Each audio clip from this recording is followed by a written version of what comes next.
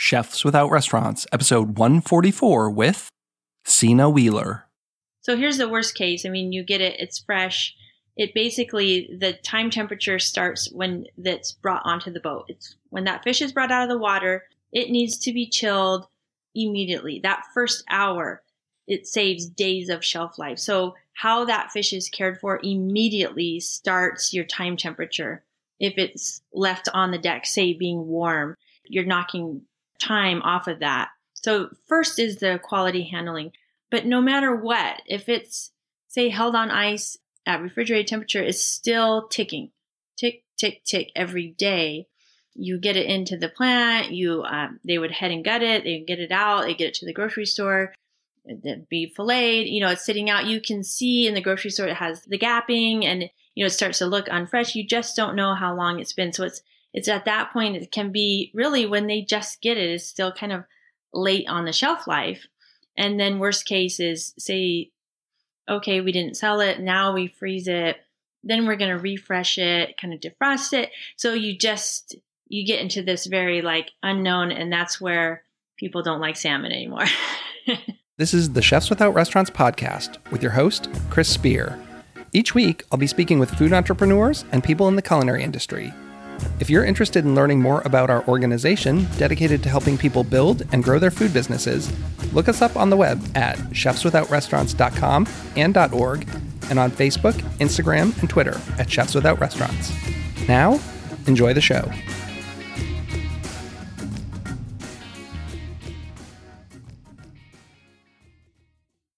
Welcome to the Chefs Without Restaurants podcast. I'm your host, Chris Spear. On the show, I have conversations with culinary entrepreneurs and people in the food and beverage industry who took a different route. They're caterers, research chefs, personal chefs, cookbook authors, food truckers, farmers, cottage bakers, and all sorts of culinary renegades. I myself fall into the personal chef category, as I started my own personal chef business, Perfect Little Bites, 11 years ago. And while I started working in kitchens in the early 90s, I've literally never worked in a restaurant. This week, my guest is Sina Wheeler of Sina Sea. Sina's part of at least a third-generation fishing family. With her husband, Rich, they're bringing premium quality seafood directly to their customers. Sina has a master's degree in nutrition and food science with a specialty in quantifying omega-3s in fish and determining preferred handling practices for premium quality. Rich does most of the fishing for Sina Sea, but they also source from fellow fishermen who share their high-quality standards and commitment to sustainability. And Sina Sea are not only fishermen, they also run a small, fisherman-owned custom processing facility in Cordova, Alaska, where they specialize in premium quality and traceability. On the show, it's all about seafood. We talk fresh versus frozen and wild versus farmed. Sina explains the best way to properly thaw fish, and we discuss brining. You'll pick up some cooking tips and learn all about the different types of salmon. Anyone down for some chum? And right now, they're getting ready for fresh Copper River King and sockeye salmon. This only comes around once a year. When we were recording, I wasn't sure when this episode would be released, so I didn't think that you'd be able to get a hold of this. But if you hurry, you might still be able to get your hands on some. They're doing a pre-order right now. So please check out the show notes for all their info, especially how to order their fish and get it shipped directly to your door. For all you personal chefs out there who shop retail, this is a great way to get your hands on some premium seafood. And if you'd like to support the Chefs Without Restaurants community and podcast financially, you can become a Patreon member or simply contribute via Venmo. Like all the other info, you can find it in our show notes. And the show will be coming right up after a word from this week's sponsor. Over the past 27 years, the world of the personal chef has grown in importance to fulfill the dining needs of consumers. While the pandemic certainly upended the restaurant experience, it provided an avenue for personal chefs to close that dining gap. Central to all of that is the United States Personal Chef Association. Representing nearly 1,000 chefs around the US and Canada, and even Italy, USPCA provides a strategic backbone for those chefs that includes liability insurance, training, communications, certification, and more. It's a reassurance to consumers that the chef coming into their home is prepared to offer them an experience along with their meal. One of the big upcoming events for the USPCA is their annual conference scheduled for July 7th through 10th at the Hyatt Regency in Sarasota, Florida. Featuring a host of speakers and classes, the conference allows chefs to hone their skills and network with like-minded business people, and is open to all chefs in the industry. For those who supply the industry, it's a chance to reach decision makers and the actual buyers of products. This will be the first time back following the COVID lockdowns, and the chefs are anxious to connect. And right now, Chefs Without Restaurants listeners can use promo code CWR50 to save $50 on registration. Please contact Angela at aprather@uspca.com for information on becoming a member, attending the conference, or exhibiting. And as always, all this info will be in the show notes. And now, on with the show. Thanks so much for listening, and have a great week. Hey, Sina, welcome to the show. Thanks so much for coming on. Thank you. I'm so happy to be here. I'm looking forward to talking to you today about some amazing quality seafood. My favorite topic. I grew up in New England, so my fish that I grew up eating was very different than I think a lot of what you're fishing. But, it's really funny. Quality of fish is so big, and we'll definitely get into this. I always hated salmon growing up, and I think that's just because I had some really bad quality salmon. I just thought I'd lead with that. I moved to Seattle 20 years ago and lived there with my wife just for a couple of years. And when we got out there, my wife's aunt and uncle lived there. Our first meal was salmon, and I was just like, I can't do this. For them, it was so special. And I ate it and was kind of like, oh, wow, this is unlike any salmon I've ever had before, because I think so many years of, in New England, we didn't have local salmon. So whatever I had was just kind of like grocery store kind of frozen thawed stuff. And I never really liked it. But moving to Seattle and having some truly amazing salmon made me a believer. And now it's one of my favorite fish. Oh, well, I love that. I think that's why people talk about, when you talk about seafood, you're talking about quality, and it's because it makes such a difference. I mean, just that story right there, it goes from something you've never liked to, oh my gosh, this is amazing. And that's based on the quality. So I think when you're talking about fish, it just makes all the difference. It's just the world of difference. So I'm not surprised by that, because in Seattle, we have the best fish. I'm from Seattle area, and we grew up, my husband Rich and I both grew up in the Pacific Northwest Seattle area, and my family fished for generations from Seattle, fishing off the coast and up in Alaska. So Seattle has this real sister relationship with Alaska, and a definite a lover of the Alaska seafood. So you are part of a third generation fishing family. I've been saying third generation fishing family for a long time. And got a hold of my parents. I said, hey, I need some photos, go through the photo album. And they sent me photos, and it was third generation is my grandfather, who immigrated from Norway, and his brothers, and they all got boats, started fishing. They immigrated to Ballard, Washington, which is a hotbed in the Pacific Northwest for Norwegian immigrants and fishing. And then my dad fished, and this is through my mom's side. So my dad was the son-in-law, and he fished. And then same thing, my husband is the son-in-law. So I come from generations of fishing wives. But when I asked for photos, they gave me this great photo of my great-grandfather back in Norway, who lived to be 100, and he fished. And his obituary was this fantastic obituary about how he learned fishing from his father, and he was a pioneer of new fishing methodologies in Norway. I felt like I could be reading about any of my relatives. It was really incredible. And our son fishes. So now it's 3, that's nothing. We're 5+ easily, and probably hundreds of generations before that. How many new families are getting into fishing these days? Do you know, are the people fishing doing like you, continuing on the tradition, or do you see people who've never had it kind of in their family starting? Is that something you can even speak to? People love to hear our story and our generational fishing story. And up in Alaska, it's not unheard of.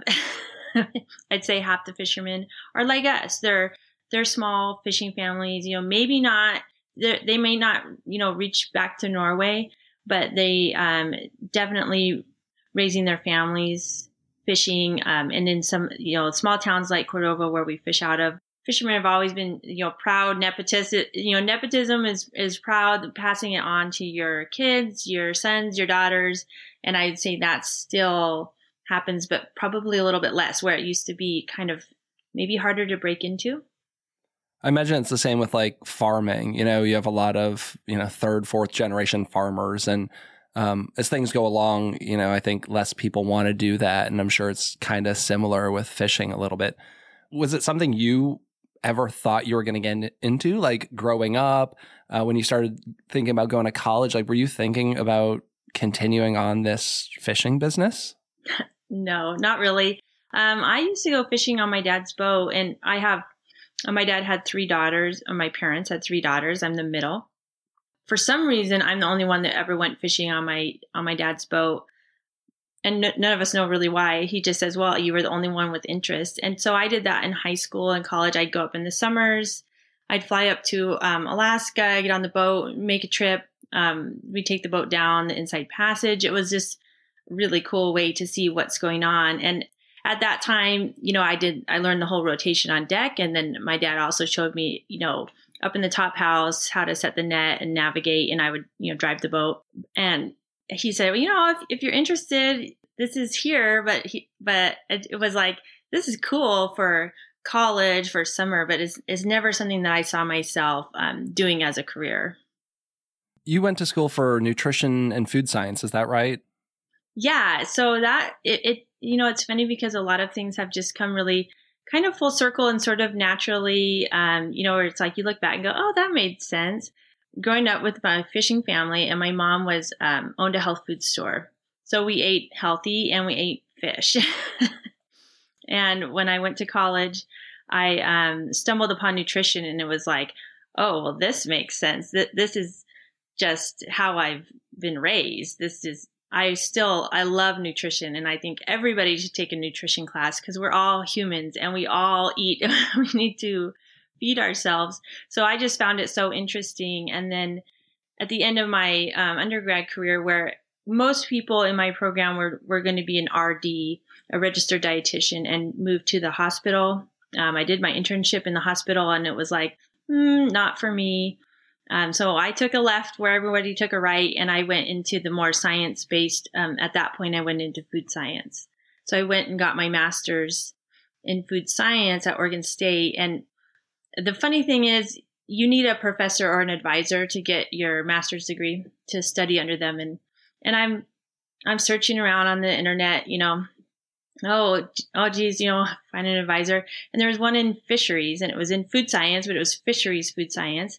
And he says he's looking for somebody that could go on the boats and that would study onboard handling techniques, correlate them to sensory analysis. And I was like, oh, I go on boats. I can do that. No problem. And so one email, and I got a full scholarship for my master's in fisheries food science.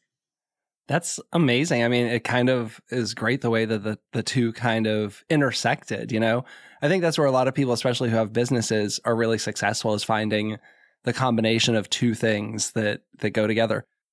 How about your husband? Was he like in the fishing business industry? Like, it sounds like you pulled him into this thing. Was he all about fishing?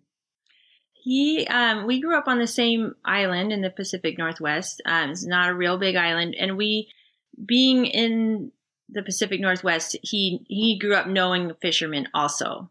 And then I was in a fishing family. So it was already kind of, I would say, on his radar, but he went to college for sociology, and then he decided, well, you were at that age post-college where he was like, I need to give this a shot, or I'll always wonder what it's like. And yes, you will always wonder. Everybody always says, I just want to go one time.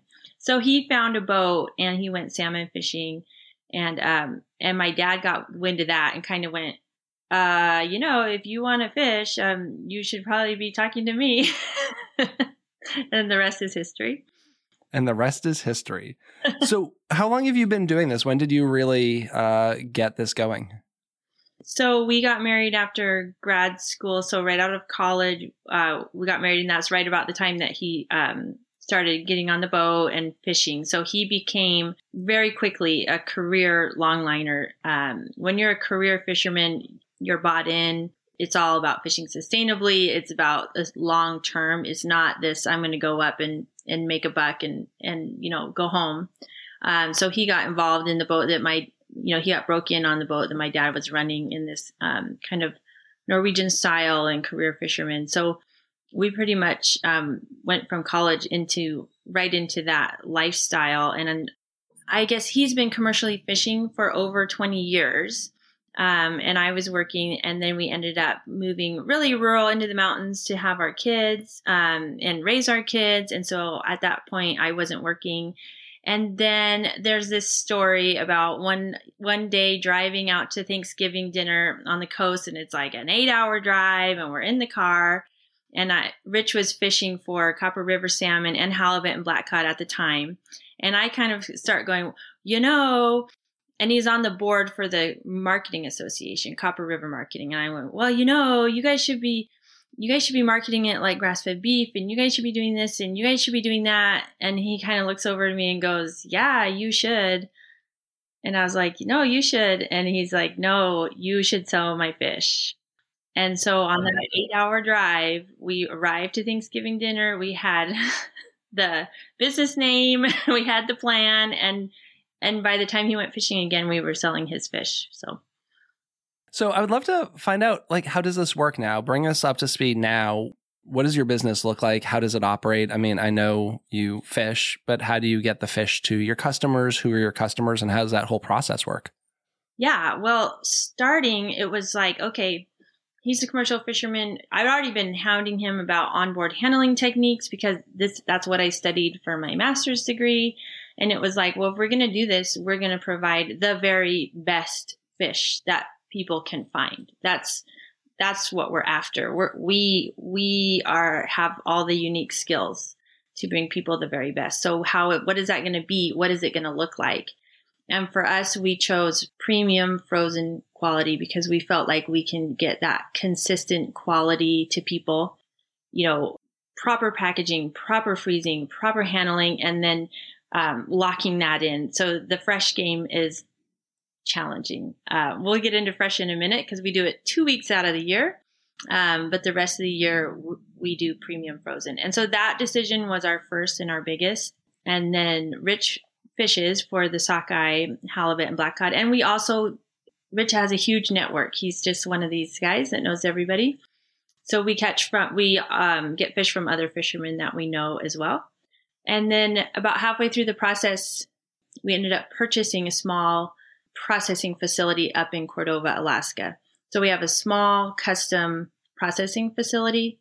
So we're able to get the fish, and we have a dock. We offload off the boat, take it to the custom processing facility, and that's where we're cutting it specifically for C&C, how we want it cut. We do 6-ounce portions.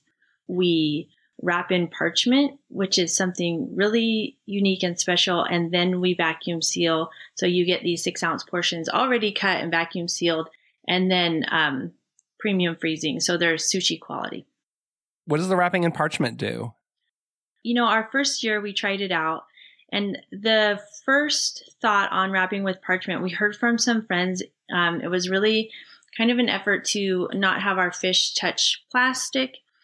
We did it on half of our fish. And what we found was in the wintertime, it had the biggest benefit was in the winter when it had been frozen. And we had portions with and without the parchment. We're eating them ourselves all the time, of course, all winter. And we could tell the quality difference when it had been wrapped in parchment. And it's that oxygen barrier. It just keeps that quality high. So after that first winter, we were like, we're wrapping everything. And so that's part of our kind of signature process now. I've purchased a lot of IQF fish in my days, and I don't think I've ever seen that. No, you haven't, because nobody else does it. We might have invented it, and you might start seeing it because we have people asking about it, and now that we have customers that are accustomed to it, it's like we had a 2-week window where we didn't have our parchment. We had supply issues, and it's like, hey, where's that parchment? Where's that parchment? I really like that. It is a really special touch. So fresh versus frozen. I think, frozen fish gets a bad rap sometimes. Mm-hmm. So let's talk a little bit about that, the difference between fresh and frozen, and, maybe why your frozen is better than some of the other frozen out there. Absolutely. It is a controversial one because everyone's, when you talk about fish, it's fresh, fresh, fresh. And I absolutely agree. If you live by the sea and you happen to know a fisherman, I do, and I eat really good fresh fish. And so if you can get really knowable, trustworthy fresh fish very close to the dock, then do that. But if you live in middle America and you're getting it from your grocery store, what is called fresh, now we have to get into the definitions of fresh. That word is overused and has many definitions that mean different things to different people. But fresh being non-frozen, a lot of times it's refreshed or defrosted. So here's the worst case. I mean, you get it, it's fresh. It basically, the time temperature starts when that's brought onto the boat. It's when that fish is brought out of the water, it needs to be chilled immediately. That first hour, it saves days of shelf life. So how that fish is cared for immediately starts your time temperature. If it's left on the deck, say being warm, you're knocking time off of that. So first is the quality handling. But no matter what, if it's, say, held on ice at refrigerated temperature, it's still ticking. Tick, tick, tick every day. You get it into the plant, they would head and gut it, they get it out, they get it to the grocery store, it'd be filleted, it's sitting out. You can see in the grocery store, it has the gapping, and, it starts to look unfresh. You just don't know how long it's been. So it's at that point, it can be really when they just get it, it's still kind of late on the shelf life. And then worst case is, say, okay, we didn't sell it. Now we freeze it. Then we're going to refresh it, kind of defrost it. So you get into this very unknown, and that's where people don't like salmon anymore. Yeah. And, I live on the East Coast. We don't have fresh salmon right off the coast of Maryland here. So when I'm getting fresh salmon, who knows when it was caught and how it was handled. It's crazy, but I don't even use the word fresh on the website. I just feel like it's so misleading because the word fresh to me means never frozen. I would agree the same. Yes. But you can use the word fresh fish. People say it all the time. You see it at the grocery store. I see signs for fresh salmon in February. There is no salmon running in the world, no wild salmon run in the world in February. So there cannot be fresh wild salmon in February, but they've defrosted it and then called it fresh. To me, that's just incorrect, but it's done all the time. So fresh can mean not frozen. It can mean defrosted after being frozen. And then it can just be used as a descriptor of any fish. So to me, that's very, I'd rather have it frozen immediately and then I defrost it on my time schedule. So I think this is a good time probably to talk about proper thawing techniques. And, I'm sure depending on how it was frozen, there's a margin of error. But, sometimes you get fish and you thaw it and it's kind of like wet and waterlogged and mealy. Is that something because of the way it was frozen, held? Is that something on my end and how I'm properly doing it? Can you talk a little bit about how to properly thaw fish and some of the challenges there? Because I've bought frozen fish many times and sometimes it comes out and it's great. And sometimes, texturally, it's not good. Yeah, some of that is on the front end. The fish has to be cared for on the front end. And unfortunately, you just don't get to know. It needs to be what we found in our processing plant. It needs to be dry when you freeze it. You don't want this kind of waterlogged fish. So we make sure our fish is dry. And then basically, it's really simple. I try to defrost as close to cooking time. So our portion, we sell everything in portions, and now I'm spoiled. I mean, I used to eat full fillets and whole fish, but now everything is in portions. So we're just completely spoiled, pulling it out of the freezer. I count how many people and I defrost it. But what I have found is I put it in cold water right as I'm starting to prep, maybe 45 minutes before it's going to get cooked.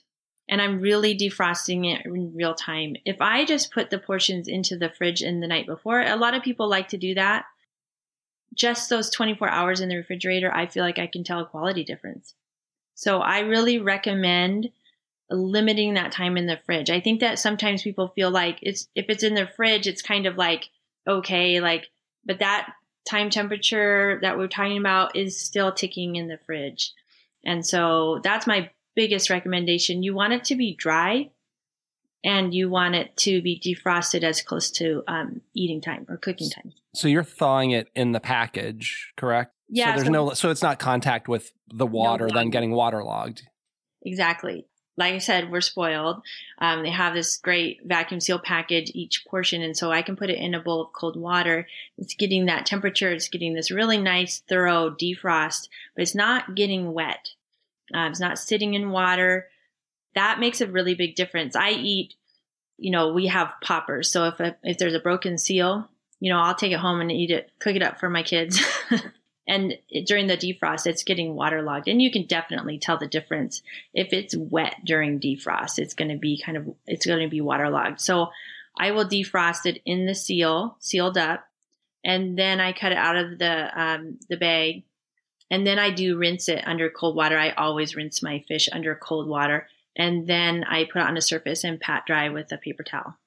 What do you think about brining fish? I mean, that's something I've really liked doing like a 5% salt solution for about 10 minutes. Is that something you've ever done? Yeah, I've done actually a dry brine. So I have done a lot of like a 50-50 salt sugar, and you put it right on dry, and within 10-20 minutes it's kind of sucked the moisture out, and you get this like outside texture really changes, and it's almost like sealing off that fish. To me, I kind of struggle because I'm like, there's moisture coming out of the fish, and I want the moisture to be in the fish.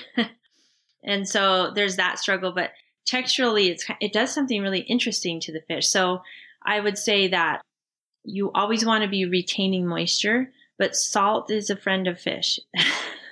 Salt is a friend of fish. I mean, you're seasoning your food as people, as chefs, and people like to cook food. I mean, it's going to need salt. And I find if you do it on that end, then you actually need much less of it as you're cooking. I like to do some kind of brine or something where then you're not just putting like a finishing, you're actually giving the salt a little time to get inside the actual fish. Absolutely. Then it's getting inside. Are you doing a wet brine? I'm curious about it. Yeah. So a couple chefs I know have really talked about brining.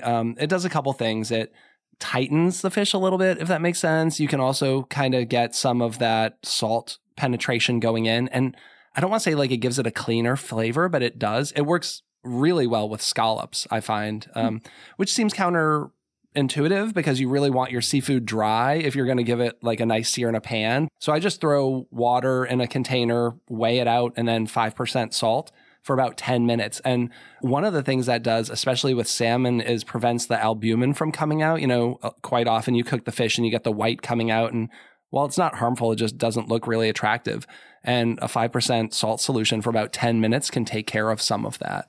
I'm going to try that. And the one I'm talking about, which is a dry brine, when you say tightening, it's like, yes, that is definitely. And I think just having that flavor, when you have salt coming in, through the osmosis and it comes into the flesh, the salmon tastes salmonier. Yeah, it amplifies that natural flavor. Mm-hmm. And then I guess the other big hot topic is farmed versus wild fish. Mm-hmm. I'm sure that's something you're really passionate about. Can you talk a little bit about the differences of those? Yes, I'm definitely biased on that topic. I, definitely prefer wild. I grew up eating wild fish. I think that there's several reasons to go with wild. Wild is, to me, superior in flavor and texture. So it's the best. It's going to taste the best. And when most people tell me about their history of not liking salmon, they're from a place that is mostly eating farmed salmon. So that kind of, a blander flavor, mushier texture, more just fishy. So just on the flavor texture, especially if you're a chef and you're really going for the wow eating experience, I think you're always going to find that with wild. Just as a mother feeding a family, I think that, wild is going to always definitely have the better health benefits. You have the better ratios of omega-3s and omega-6s. You have your fish out in nature, out in the ocean, eating their real wild diet. The color of our Copper River sockeye, if you look at that color, it blows your mind. It is so red, and that's natural though. And like fruits and vegetables, the colors are healthy. So getting those bright red colors and health benefits is all about wild.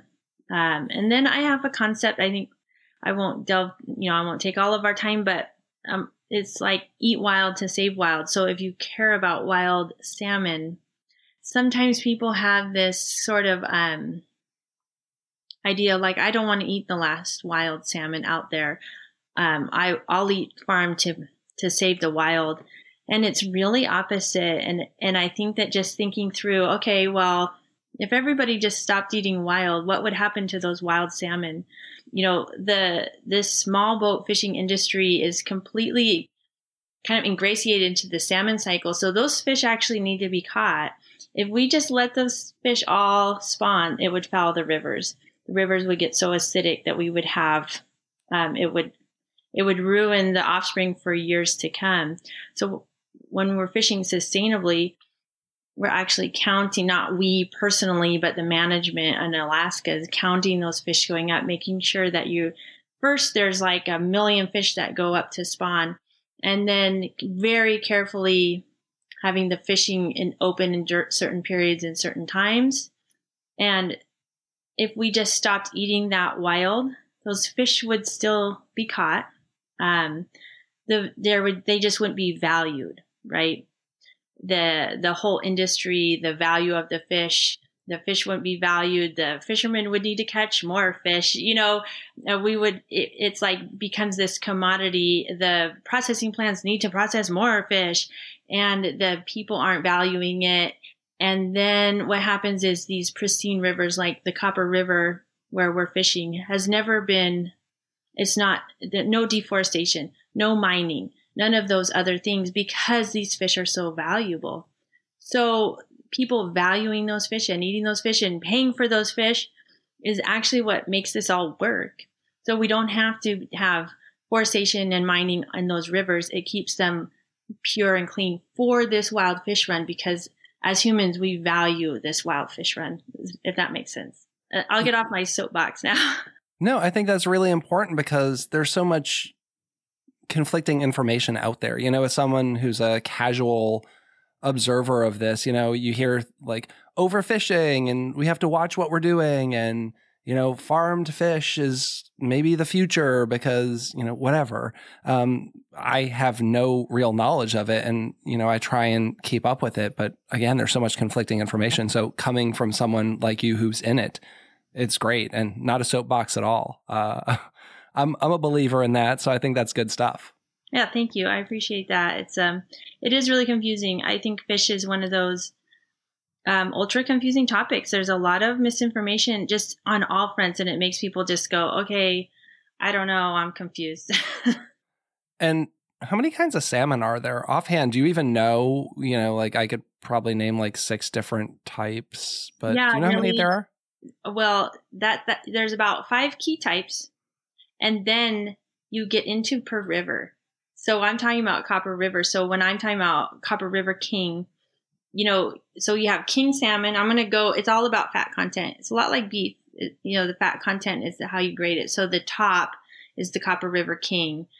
King are also called Chinook. And then fish have multiple names, so very confusing. You have the king or the Chinook, and then you have sockeye, also called reds. And then you have coho, also called silvers. And then you have chum, would be the nickname, chum or kita. And then you have pinks. So that's kind of from top to bottom on value and fat content. Now you have those 5 species in every river. And if you bought wild, it's kind of different by river. So Copper River is known because of those 5 species. They have the highest fat content. They're packing on fat to migrate back to this really cold, really rapid, really incredible river. So these fish, these species are high in omega-3s. And then you have the same 5 salmon species migrating, say, to Bristol Bay, where you have, So you have, and then you have the Fraser River, and so sometimes in the store you have to keep track of not only 5 species and what that means, but then the actual river they come from makes a difference. Not a lot of stores have many varieties, but some, like, I know Trader Joe's usually has like 4 kinds of frozen salmon in there, which can be overwhelming. What are your thoughts on Kita salmon? Is that like okay? Is it not a great? I feel like it's the commodity salmon that's like very low grade. Am I correct with that? That's right. Yeah, it's called chum in Alaska, and they tried calling it Kita, I think, because like marketing. Chum. That doesn't sound good at all. The 2 bottom salmon would be the chum or Kita and pinks. So pinks make sense. They're less red in color. They're just kind of less of everything. They're just kind of a basic salmon. And then chum or Kita are barely pink. So they often don't look like salmon, flesh-wise. I worked for a company and that was like their spec frozen salmon that they wanted you to use. And I was like, it's not good. Like it was super cheap. And it just came in like this giant box of individually frozen, but not individually wrapped. And you just took it out and put it on a sheet tray to thaw. And it was like super mushy and mealy. And I was not a fan. I'm like, we can't be using this. Like maybe make salmon cakes, but this is not like a fillet. Like you couldn't pat it dry and get a good sear on it. It was just not good. And that's my memory of like Kita salmon.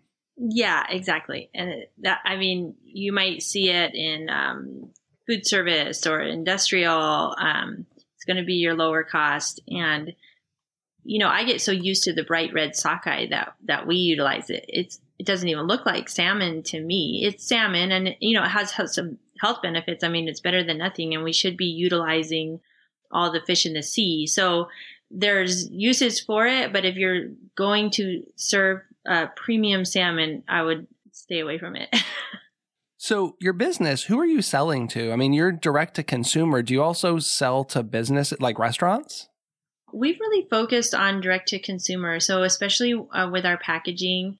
And when we went down that road with the 6-ounce packaging, we're really thinking about that person at home that is unsure what to do with a whole salmon or a whole fish. They want to eat more fish, but we're trying to really break down those barriers and make eating fish more accessible for your average person at home. Just sourcing the fish, defrosting the fish, cooking the fish. So we're really focused on our home consumer, just being able to eat more fish. A lot of people just save it for a restaurant. And I get a lot of emails and a lot of people communicating. It's like, I only eat it at a restaurant. I can't believe I just cooked it at home myself. And I think chefs get a lot of that too, where it's like, I'll just let the chef take care of this one. And so a lot of what we do is around confidence, around cooking that fish, that you can do it yourself and it can taste really great. Especially it's like Wagyu beef. I mean, if you start with a premium quality fish, you don't have to do much. Now, what about pricing? Because that's one of the big issues. And, you know, good food isn't cheap, but I mean, proteins especially. I mean, you know, you go in the stores and you're, you know, like $15 to $20 something a pound. And that's not something I think everyone are comfortable paying all the time, which is how we kind of get into the cheap and commodity food game. Mm-hmm. So is there any kind of talking about pricing or education around pricing with customers? Like how much do you have to address that, or do you not at all? I think that we do it inversely. What we're doing is providing kind of the best out there for people willing to pay for it.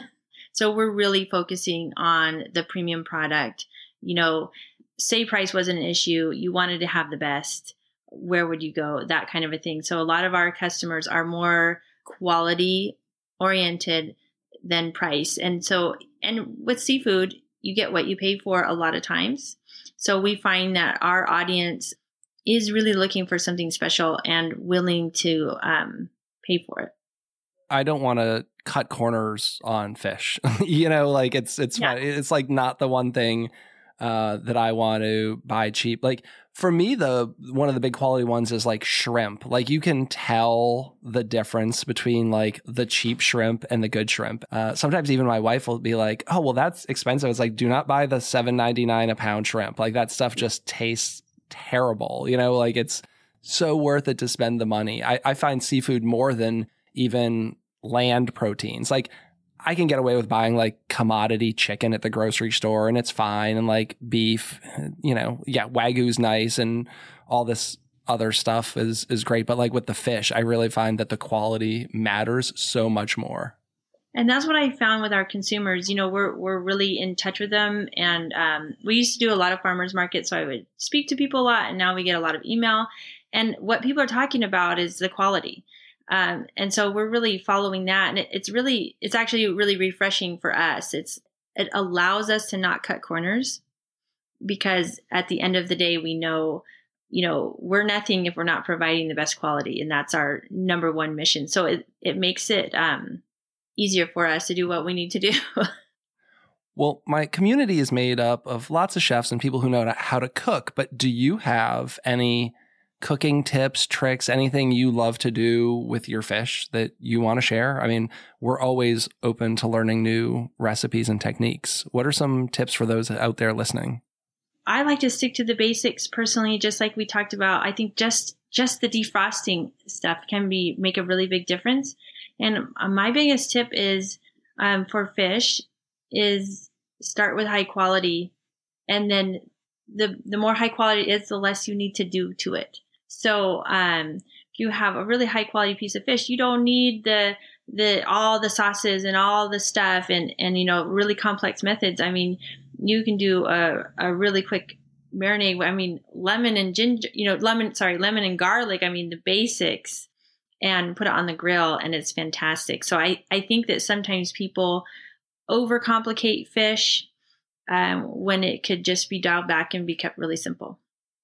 Well, yeah, I think if you start with a good quality product, you don't necessarily want to put all this stuff on it, right? Like you don't need to do all these marinades and sauces and techniques. I mean, maybe if you have some cheap fish and you're trying to cover up the fact that, maybe it's like 2 days old and but that's none of my chefs out there. They're all using the best quality stuff. My parents come over a lot for the opener because I'm real busy and they help with the kids and then they get fresh Copper River salmon. And so they were over for the last opener, and I'm getting ready. We have fresh Copper River King. It just came down.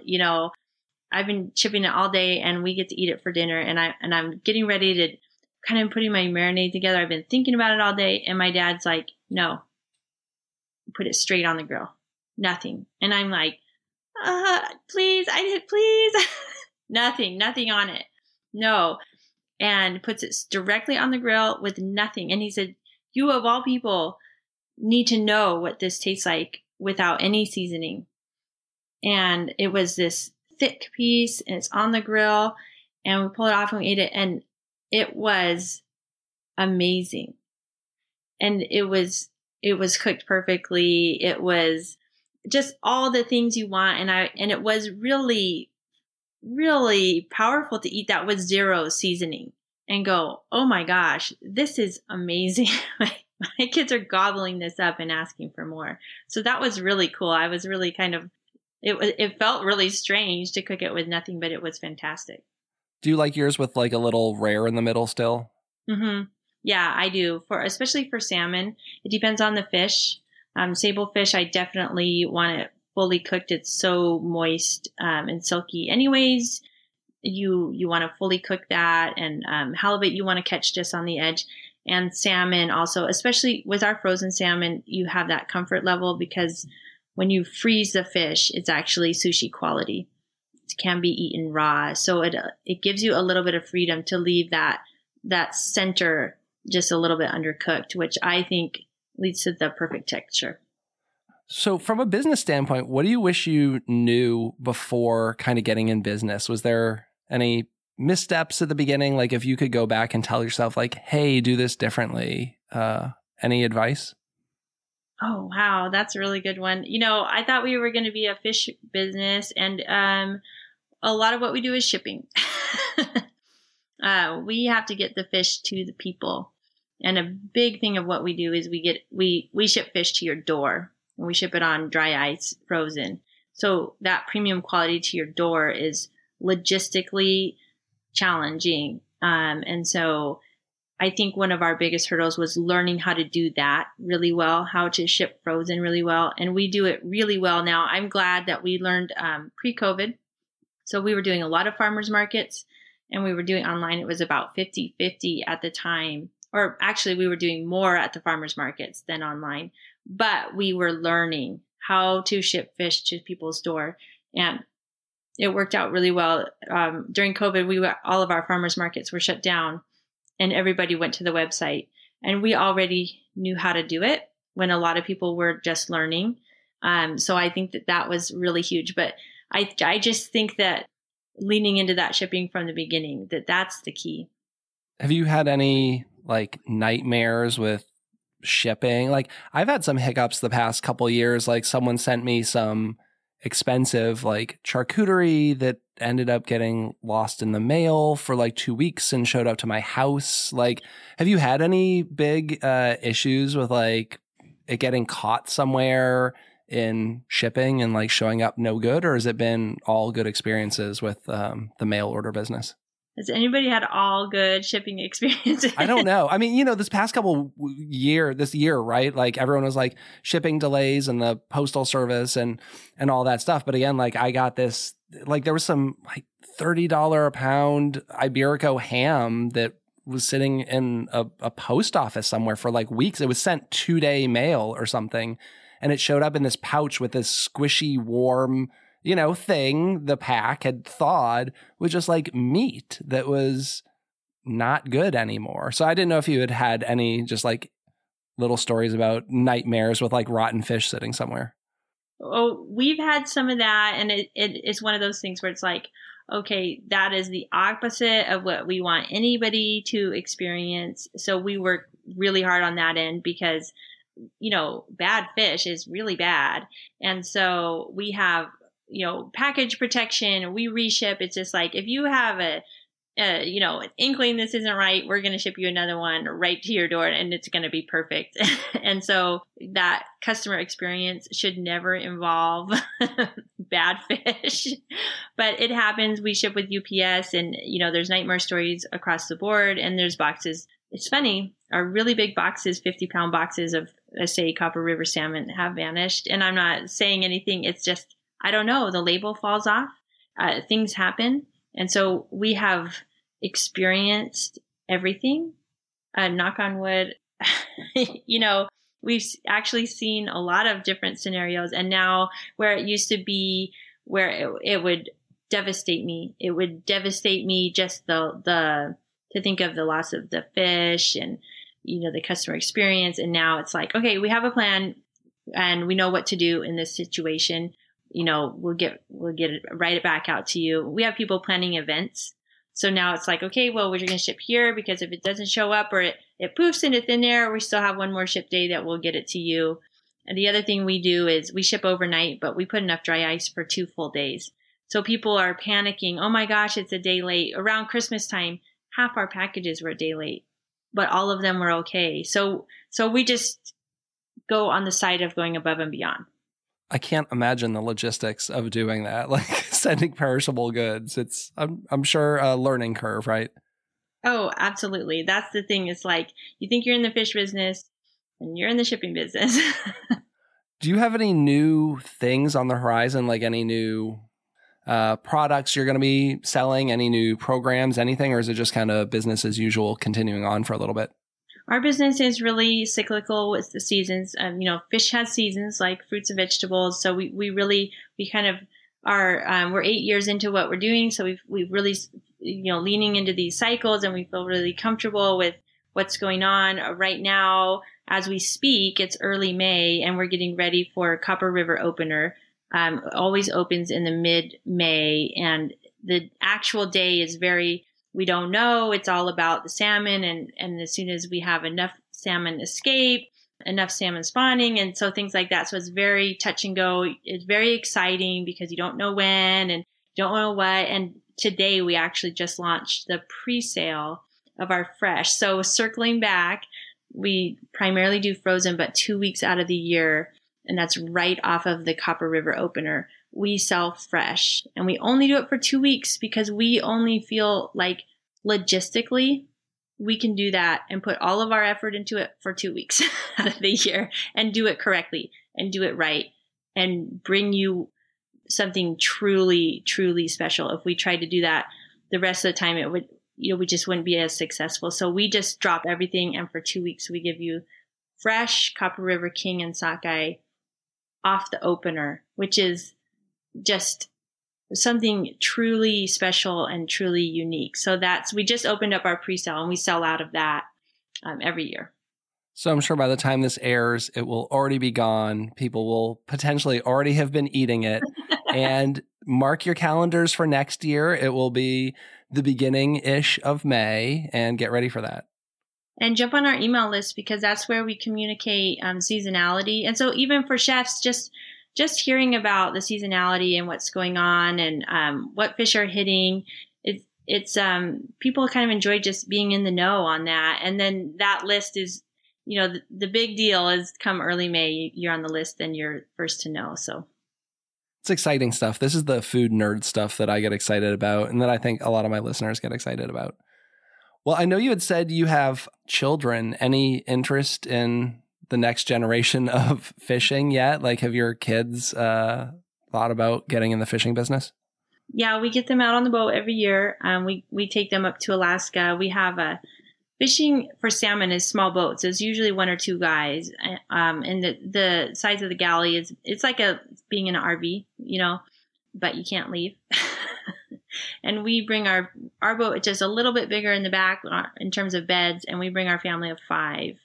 And it's tight, but we love it. And they come out every year, just depending on their ages and what's going on. It depends on the length, but they're on the boat and everybody has a job on the boat and they all know the deal and they all know how to fish. My middle daughter is a little bit less into the fishing. And so she decided at about age 8 or 10 that she would be the cook.